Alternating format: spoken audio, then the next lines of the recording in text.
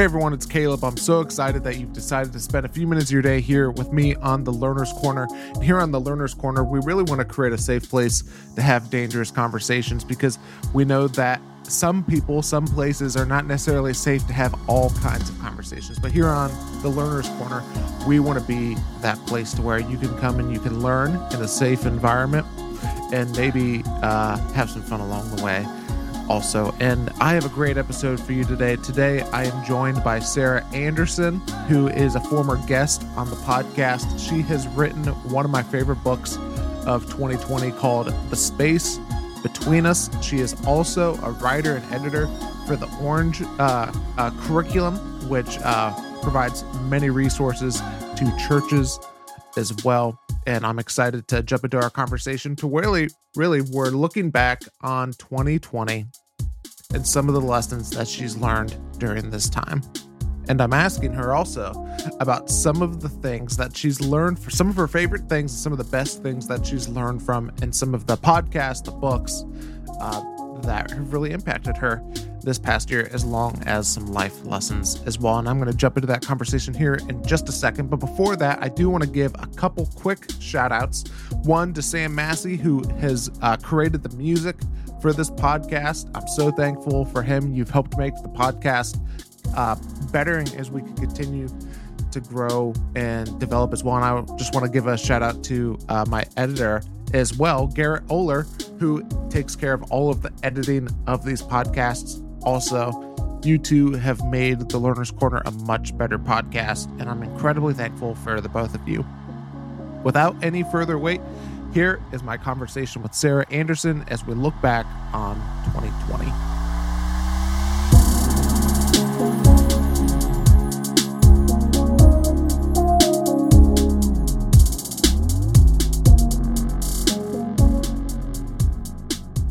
Well, Sarah, it's so glad and so exciting to have you back on the Learner's Corner podcast today. It is so good to be back. Thanks for having me. Yeah. And I just wanted to, on this episode, kind of want to do like a year in review. And I would just love to just kind of pick your brain on some of the things that you've learned in 2020 and some of the best things that you've learned from in 2020 as well. Yeah. But before that, you have released a book and, you're on the podcast and we talked about that then. And I'm just wanting to know, after having so many different conversations with so many people after the book has been released, is there anything that you're like, oh man, if I could go back, if I could do like a second printing of the book or a reprint of the book, I would want to talk about this, or these are some things that you learned through that? Yeah, that's a good question. So this was, obviously the first book, that I've done, but I write curriculum for a living that we release quarterly. And I found the same thing to be true with the book that's true with curriculum writing, that once you hit publish, you immediately regret that you didn't say one thing over another, or you go back and like, oh, I wish I had the chance to rephrase that, or I think I would have said it this way. So I think I've just kind of learned over the years with curriculum writing that there's always going to be, I should have, or I could have done it better. And I think in a lot of ways, that fear is what kept me from publishing for so many years. I mean, I started writing the book 4 years ago, and it had been finished for well over a year, but I just didn't wrap it up, kind of publish it and do all that kind of thing. So I think kind of like that fear of not getting everything in there that I wanted to be in there was a means of procrastination and kind of kept me from doing it. So I think I had to get over that and just kind of hit publish and know that this was not going to necessarily reflect everything I wanted to say, and that there would be things later that I would want to say. So that being said, I think there are two chapters. The last two chapters, I talk about wonder versus expectation and mystery versus certainty. And those contained ideas that I think in the book, more express the religious side of things, tension-wise, that I've since kind of seen play out more politically. And I think I've read more and learned more and kind of fleshed out some of those ideas more. So I think I would probably go back, talk more about what those ideas look like politically. And the thing that's kind of interesting about a book, like it's this static thing, right? Like you release it and then you have these conversations about it, and that becomes its own sort of thing. So I feel like there's things I've learned in talking about it that I'm like, oh, I don't think I thought about that when I was writing it, but that's kind of also true. And I don't know, it's kind of this weird growth process that kind of becomes its own sort of thing after it's published. The talking about it is. Mm-hmm. So I do think in the talking about it and the conversations about it, there's some things I would do differently. Overall, though, I'm like, I think I still agree with everything I put in there, but I think it would be, it would probably be not a great thing if 5 years from now I went back and read it and didn't see things I would want to change. Like, I think that that's a sign of growth and learning. If I look back and I go, I wouldn't have said it that way. I would say it this way now, or I've learned this in the process, or, that kind of thing. So I think that's helpful, but that fear of not wanting to see something we want to change, I think is what keeps us from pushing publish sometimes. Mm-hmm. What was the final thing that made you go, okay, I just got to put this book out there? It was an election year. I think that helped because I felt like it was more timely than ever before. But I think it was just, I don't know. I mean, 2020 gave us a lot of things, good and bad. But one of the good things I think it gave me was time, and just kind of allowed me to be like, what am I doing with the time I have at home? I have the hours to really put it into this. And it was so much more of like an internal thing for me that like, am I okay putting this out knowing it could flop, in the professional sense of the word, but I did what I felt like I had to do because I was at the right place emotionally, spiritually, mentally, internally. Right. So I think I just had to let go of like the outside measure of success and be like, this is a message I believe in, and I'm going to put it out regardless of whether my family is the only people who buy this book. So just kind of moving forward with it, and in faith that the message mattered more than the success of the book. Man, that's powerful. I feel like that in itself could just be a whole podcast right there. But what have you learned through just launching the book, as well as everything that you've learned in particular about that? Yeah. I would say the biggest thing is that whatever I did can't be replicated. Like, if I wrote another book, I know I could do all the same things and it could be a completely different story. I think there were so many things that for me, it did better than I thought it was going to be. I should say that. And I don't think it was because of anything I did. I think the timing was right. I think, which was great for self-publishing. I had complete control over the timing, so I could release it when I wanted to release it. So that's really helped, but there was no formula that made it quote unquote successful in the launch. And I think that is going to be really important for me to remember if I do this again, that there isn't a 5-step process that guarantees success when it comes to releasing a book. And I think the other thing I learned, I had to let go of, I think, what I just said, the success, like how I was measuring the success of this. And I had to learn to be okay with being uncomfortable and asking friends for favors and doing like the self-promotion. And that was like my biggest hang up in going into this whole process, was how much I would have to market myself. Like, that just feels gross to me. And I hated the idea of it. But I had a really good friend who had really pushed me in starting the blog several years ago. And when I would talk to him about all, my hangups with this, he would say, don't answer a favor for someone else. Like, ask them and let them tell you no. Don't tell yourself no, and not ask them because of it. Like make the ask, get uncomfortable. It's totally fine. And then he said, the work you're doing now, like the promotion of the book, is the work that honors the work you put into the book. And the way he talked about that was that this wasn't extra. Like, this isn't a chore or a hassle to have to market the book. This is what you do to show respect for the message and the hours upon hours of your life you poured into the book. Like, this is what you do to honor that. And that made it seem like, okay, if I believe this much in the message, then I am willing to put myself out there and ask for favors of people and be told no. And I was told no for a lot of things, but being okay with it because I was honoring all the years of work, all the hours of work that went into it, and putting the message on paper. So I think it would be, don't sell yourself short or sell your friends short or the relationship short. Like, make the ask. You will be told no, but it's worth doing it. And I was so surprised at how many yeses I got from people. Like, that was so encouraging to me. And it was, it just was really empowering to me to feel like there are people who want to help, and I don't want to have missed out on an opportunity because I never asked him. Yeah. Well, just as we move more into kind of talking about we've been talking about 2020, but one of the questions that I came across recently is from this guy. I think his name is Bruce Feeler, and it's looking back. Oh yeah, yeah. Have you read Life is in the Transitions before, that book, or have you heard of that? No, before? I haven't, but I have a book on my bookshelf I'm looking at right now by him called Walking the Bible. But so I don't know about this book you're talking about. I think it just came out this year. Like I've just started reading it like within the last week, and it is like, it's blowing my mind. It's one of the best books that I've read this year. That's awesome. What's it called? You said Life in the Transitions? Life is in the Transitions. Life is in the Transitions. Yeah. Okay. And then it's all about how we used to view life in a very linear fashion, and life has adjusted, and life is no longer that, but we haven't adapted and adjusted our tools to handling a nonlinear life.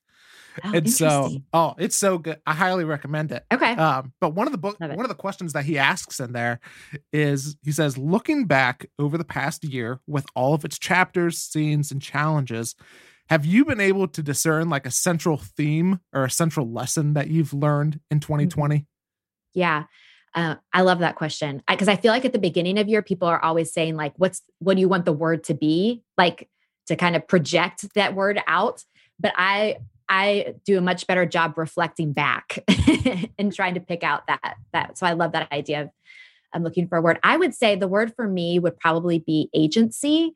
And I don't know that I would have used that word, 6 months ago or a year ago. But I heard it talked about in this podcast a couple of weeks ago. And it's the idea of, that we have the power or influence or ability to do something. So it's acting within the power that we have. And I think the things that I've learned this past year, that I think a lot of us learned, is that we have agency over more things than we thought, and less agency in areas that we may have thought we did. So I think going into 2020, we thought that the things that we had control over were the routines that we kept, our family schedule, the ability to travel, to go where we want, when we want, whatever that means. But the year of COVID really showed us that wasn't true. We weren't as powerful as we thought in a lot of areas, that, borders were closed, masks were required, our kids were sent home from school, and things that we used to think were in our control weren't. And so what I started learning, a couple months into COVID and into quarantining was how important it was that I identify the areas of my life that I still had agency, that I still had control. So, on a very small level, it was, okay, even though we aren't leaving the house, I need to get out of sweatpants, like make a choice to get dressed and pretend that this is like the start of the day and make the day look different than the night, little things that we could do. I think we all learned that. But it was a way of saying that this bigger picture of the world may be out of control, but this little thing isn't. So I think that was for me the biggest lesson, just learning to identify the areas where I felt like I had control. And I think ultimately it was that idea of agency that did help me to finally make that final push to publish the book. Because I think for too long, I had felt powerless because this message wasn't something that traditional publishers wanted, or I didn't have a big enough following to get a publishing deal. And so I felt like I had no agency in it. And in 2020 taught me to be like, no, I have more control over this than I think I do. And really kind of leaning into that. And I read this book at the beginning of the year. I never would have thought that it would have played out this way. This was before the pandemic hit, but it was called The Choice by Edith.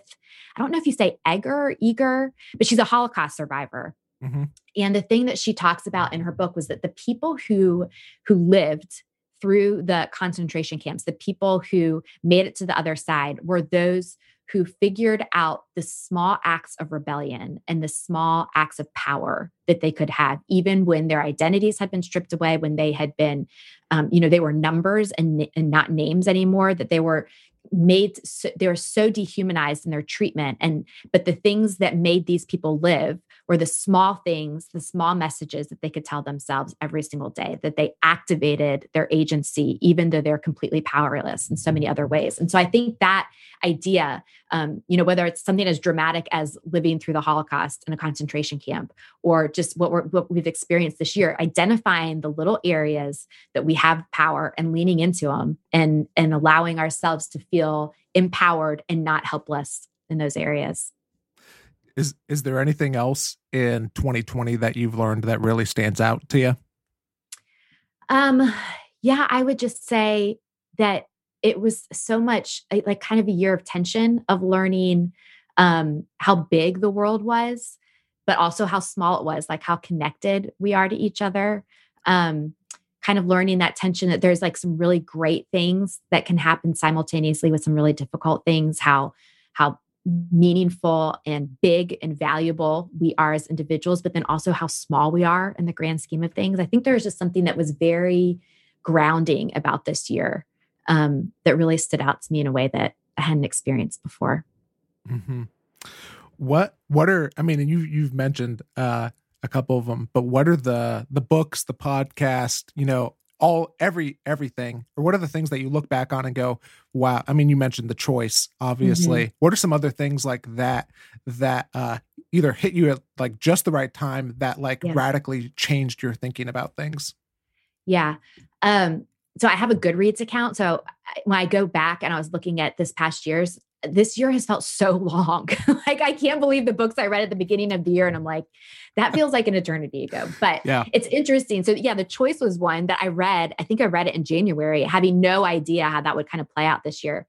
So that was definitely one of them. I read another one called Not in God's Name, Confronting Religious Violence by Rabbi Jonathan Sacks. And he just kind of talks about basically the harmful things that have been done in God's name through different religions, and just kind of a way to overcome that. And I love him. I love self-aware faith leaders who are able to look at their own tradition and to say, this is where we've gotten it right, and this is where we've gotten it wrong, and then do the same thing when looking at other faith traditions. So I loved his book. He actually just passed away a couple of weeks ago, and he was on Krista Tippett's On Being podcast in 2010, and they re-aired it. And you just listen to him. He's just one of those men who just oozed wisdom and insight, and you could just listen to him for hours. So I loved reading that book at the earlier part of this year and going back and listening to that podcast. In terms of podcasts that I've listened to, On Being is one I listen to regularly. The Confessional with Nadia Bolz-Weber is a fantastic podcast where she just kind of takes one person and just interviews them on their life. And she literally treats it like a confessional. She's a Lutheran priest and pastor. And it's people kind of just like telling their secrets and kind of what they've learned and processed from them.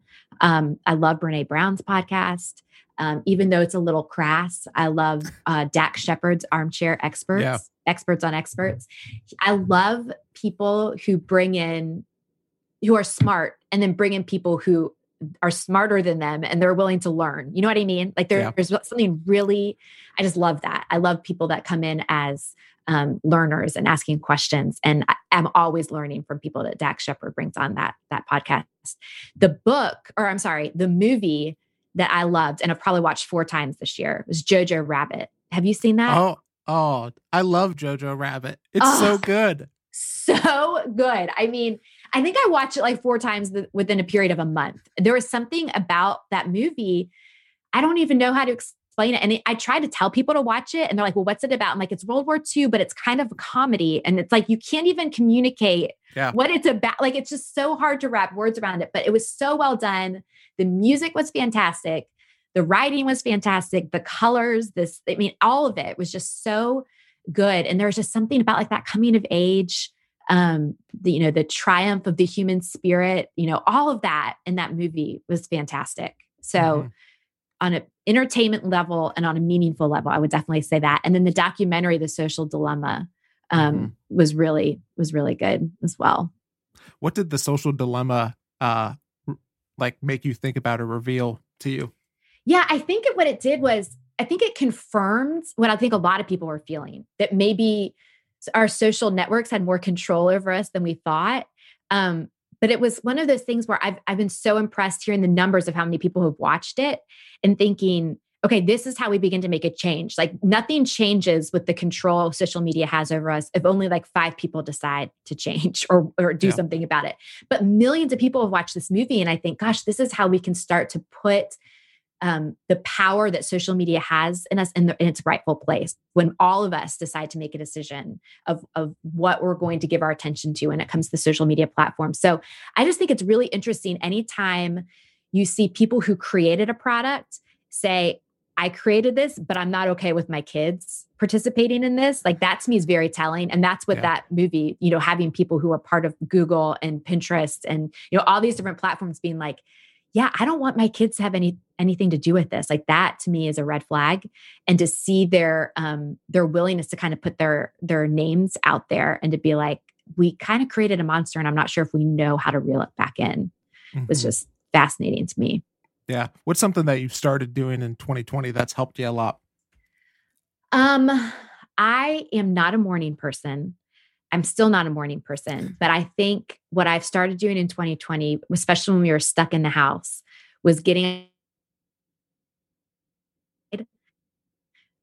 just getting away from the people in my house for a little while, the kids, and just taking time to be by myself, but also like be outside and move and listen to podcasts and kind of have like time to process and learn and listen, but do it in nature when you couldn't like travel or go anywhere, to like just start to enjoy the things that were really close to our house. So every morning now I still do it. I get up and I walk to this breakfast place, pick up a cappuccino to go, listening to a podcast the whole time. And it's been such a gift to me to have that time in the morning. So I don't ever want to stop doing that. And I'm hoping that even if life goes back to more normal, that I don't lose the time to do that. Yeah. Talk to me about how has that affected like the rest of your day, or like like how has that impacted you? Like how is, the morning routine or whatever, like affected you?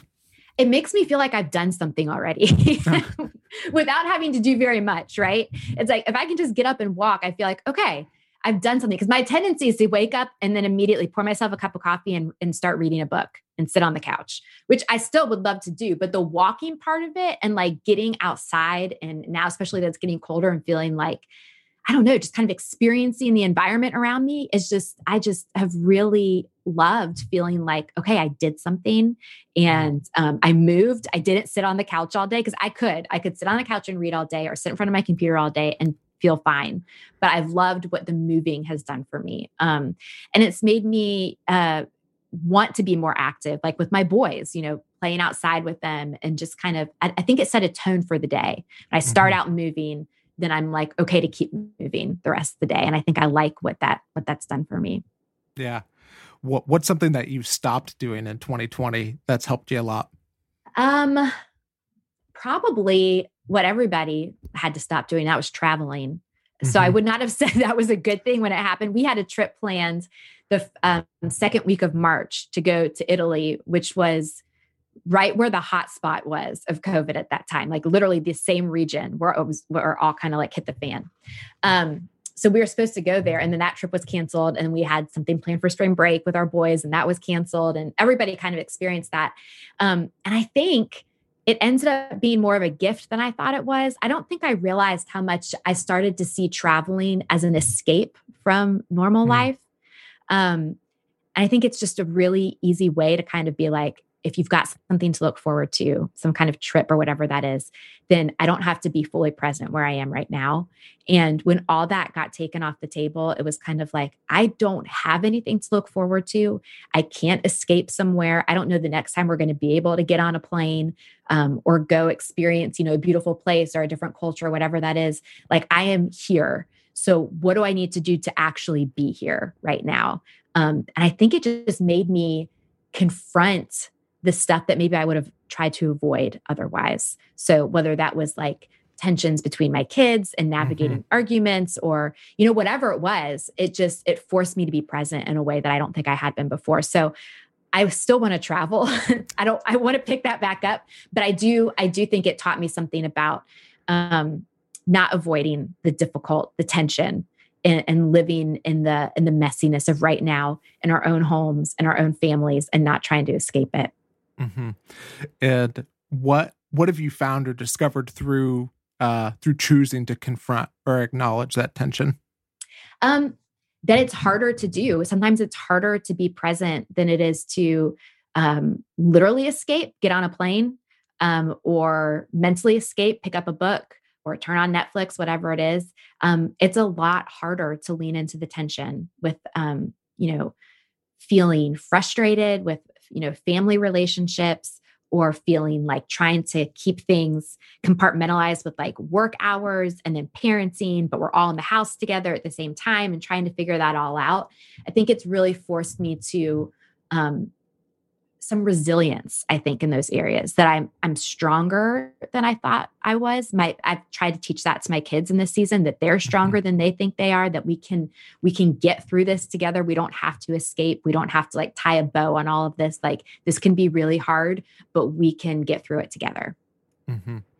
What are some of the things or some of the trends that like you saw in 2020 and you're like, okay, be paying attention to these things in 2021 because they're not going away. Yeah. Yeah. I could be saying this because I want it to be this way, but I think the fact that people have learned how to work remotely so well, I think that's going to be something that sticks around for a while. I mean, I think it makes sense for businesses to not necessarily have all of the physical space that they thought they needed before when people can be working from home. My husband and I talked a lot about it when he was home. He's had to go in a little bit more now, but he was like, I was spending 2 hours a day in a car. And for what purpose? Like just so we could all be in the same room together sometimes, like that, there's no need for that. Like he talked about it a little bit as like a moral issue when it comes to the environment and what we've seen change environmentally when everybody was staying home. Like, I don't know if you remember some of these stories, but when everybody was quarantining around the world, like they were talking about like in Venice in the canals, like how clear the water was becoming because there weren't boats in the water anymore. Or there is an article we read about this village near the Himalayas. It was like, I don't know, 40 miles from the Himalayas, but there was so much smog from the city that for the past 30 years, you hadn't been able to see the mountain range from the city. But when everybody started staying home, all of a sudden they could see the Himalayas for the first time. And it was just became that kind of this idea of like, oh my gosh, now that we've seen the Himalayas, now we know it's possible. I don't want to go back to what life was before. So what can we be doing environmentally by staying home more that's going to help us, not just the planet, but on our relationships by being home more and not being in the car as much? Like, what does that look like? So I'm hoping that stays the same. Selfishly, for traffic purposes in Atlanta, I hope that stays the same because traffic has been awesome this past year. Not as much people on the roads. It's been really good for us.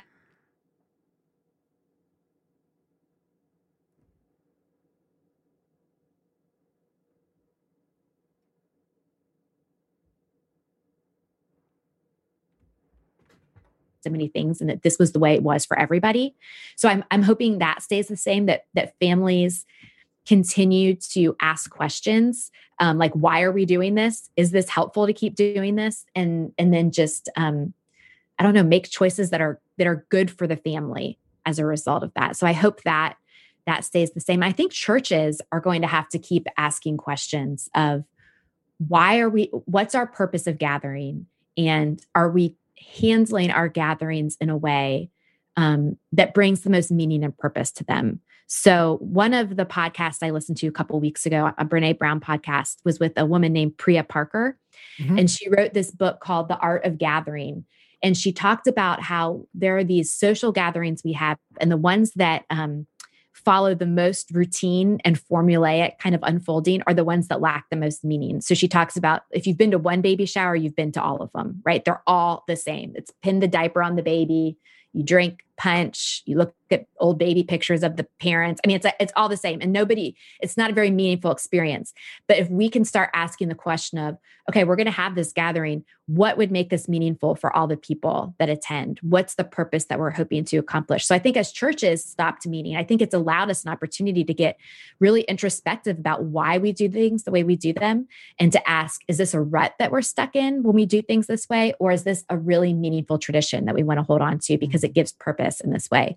So I hope that churches especially continue asking that question as we've had a break from meeting. What do we want to bring back as we start meeting again? Stay the same, and what needs to kind of pivot, because this is kind of a new world that we're living in. Yeah. I would love your thoughts on, you talked about the remote work, and then and me working at a church. How do you think that intersects with the church and everything, and moving more towards a remote work type of thing? Just because it's not I think there's very much the mentality like, hey, if it has to be a meaningful conversation or something like that, it almost has to be in person. Yeah. But I don't necessarily believe that. I don't necessarily So I would just love your thoughts on that. Yeah. Yeah. I think there are things. I mean, I've been in, we've all been in hundreds of Zoom meetings at this point, and their Zoom fatigue is real. Like, I don't want to sit on a screen all the time. And I do think that there is something about an energy of people being in the room together. I think we have learned that when we weren't able to meet, that there is something about physical presence with one another that matters. But I think we assumed that everything had to be a meeting, when it was like, maybe this is just a phone conversation we have really quickly and we wrap it up. And, this doesn't need to be face-to-face Zoom, whatever. It's like, we can just exchange emails about this. So I think we're having to learn how to prioritize what's worth gathering over, and what's not, and being okay that I think there's, when it comes to the work thing, employers are having to be like, do I trust that the work is getting done, even if I'm not in the same physical space with people to see that it's getting done? And learning how to trust that maybe the number of hours or being in the same location doesn't matter as much as the content and the quality of what's being produced, no matter where it is, right? Mm-hmm. So I think we are having to ask that question. And I think for churches, one of the things that we're talking about at our church is, okay, we're not sure if we're at a point where we're going to start doing every Sunday meeting together, but what are the gatherings that we can start having once a month that are meaningful and purposeful, and get people in the same place again and have them singing together again? Because I think there's something really powerful about that. There's something really powerful about eye contact with people, face-to-face eye contact, and not just over a screen. So deciding what are the events that require physical presence, because I think that they do. I think that is a requirement in some things. I think we know that, but maybe not always the way that we've done it before. Yeah. And just as we're wrapping up, I would just love for you to just kind of reflect on 2020. Yeah. And based on everything that you've gone through, based on everything that you've learned, everything that you've seen, if you were going to boil down, like, hey, if you're going to give advice to like the Sarah at the beginning of 2020, what would you say? That's a good way to phrase that question. I think all of us would have been like, you will have no idea how this is going to play out. Yeah. It's like first piece of advice is going to feel like 2 years. Yeah, that's right. It will never end. Yeah. I think I would tell myself to learn to be okay with the tension that 2020 gave us. So for me, I think this was true for a lot of families. There were really dark moments in 2020. We had dear friends of ours lose their son this year. We nearly lost a great friend to COVID itself. There were dark moments, especially in the beginning, where we didn't know how this was going to play out. And we didn't know enough about COVID to be like, how scary is this? And how are we going to make it through emotionally, physically, mentally, all of that. But at the same time, I feel like COVID gave us this gift of time with our family, and presence with our family that we had not had. We've never had. We were eating 3 meals together around the table, every day. That never happens. And so there was this weird kind of tension of things are really scary and difficult. And then this on the other side of like, but there's also been these like beautiful moments of joy and presence. And it was this weird thing. And I think I would have wanted to say it was all one thing or the other prior to this year. It was only this or only this. And I think this year has taught me that it can be both at the same time, that it can be really scary and uncertain, and it can be really beautiful too. And there can be a lot of gifts in it, and to not force anything into a box or tie it up with a bow, that it can be really complicated and messy, and that's okay. It's both and, right? It's not one thing or the other, and kind of leaning into that tension and not being afraid of it. Yeah. Well, Sarah, I know that people are going to want to continue to follow you. And if they haven't picked up your book, The Space Between Us, they're definitely going to want to do that. Where's the best place for people to go to pick up the book and to continue to follow you also? Yeah, the book is at Amazon. You can order it from there. I think Barnes & Noble has it. If you're an independent bookstore, you can go to bookshop.com. They have like a whole bunch of independent bookstores listed there, and you can order it from there as well if you don't want to do the whole Amazon thing. And then my website is sarahbanderson.com, and Instagram is SBAnderson, and Twitter is Sarah B. Anderson. And I'm all of those places, so people can follow me there. Awesome. Well, thanks again for being on the Learner's Corner. Thank you for having me. It was great to be back. Well, Sarah, thanks again so much for being on the podcast. And if you enjoyed our conversation, I highly encourage you to go buy her book, The Space Between Us. Like I said earlier, it's one of my favorite books that I've read this year. And if you didn't have a chance to check out our conversation that we had earlier this year, go and check that out right in your podcast feed as well. I think we had the conversation back in September. And so highly encourage you to go look at that. And also be on the lookout. We got a couple other episodes that are coming, looking back on 2020 as well. And so thank you so much for being a part of the Learner's Corner podcast. If you've been listening for years or whether or not you joined in the past couple of weeks, I would love to hear from you. And the best way to reach out to me, the best way to hear from me is by going to my Instagram at Caleb J. Mason. I would love to hear some of the best things that you've learned in 2020 or some of the things that you've learned from that you've really enjoyed as well, whether that be books or documentaries or podcasts or anything like that. So thank you so much for listening to today's episode of the Learner's Corner podcast. Until next time, keep learning and keep growing.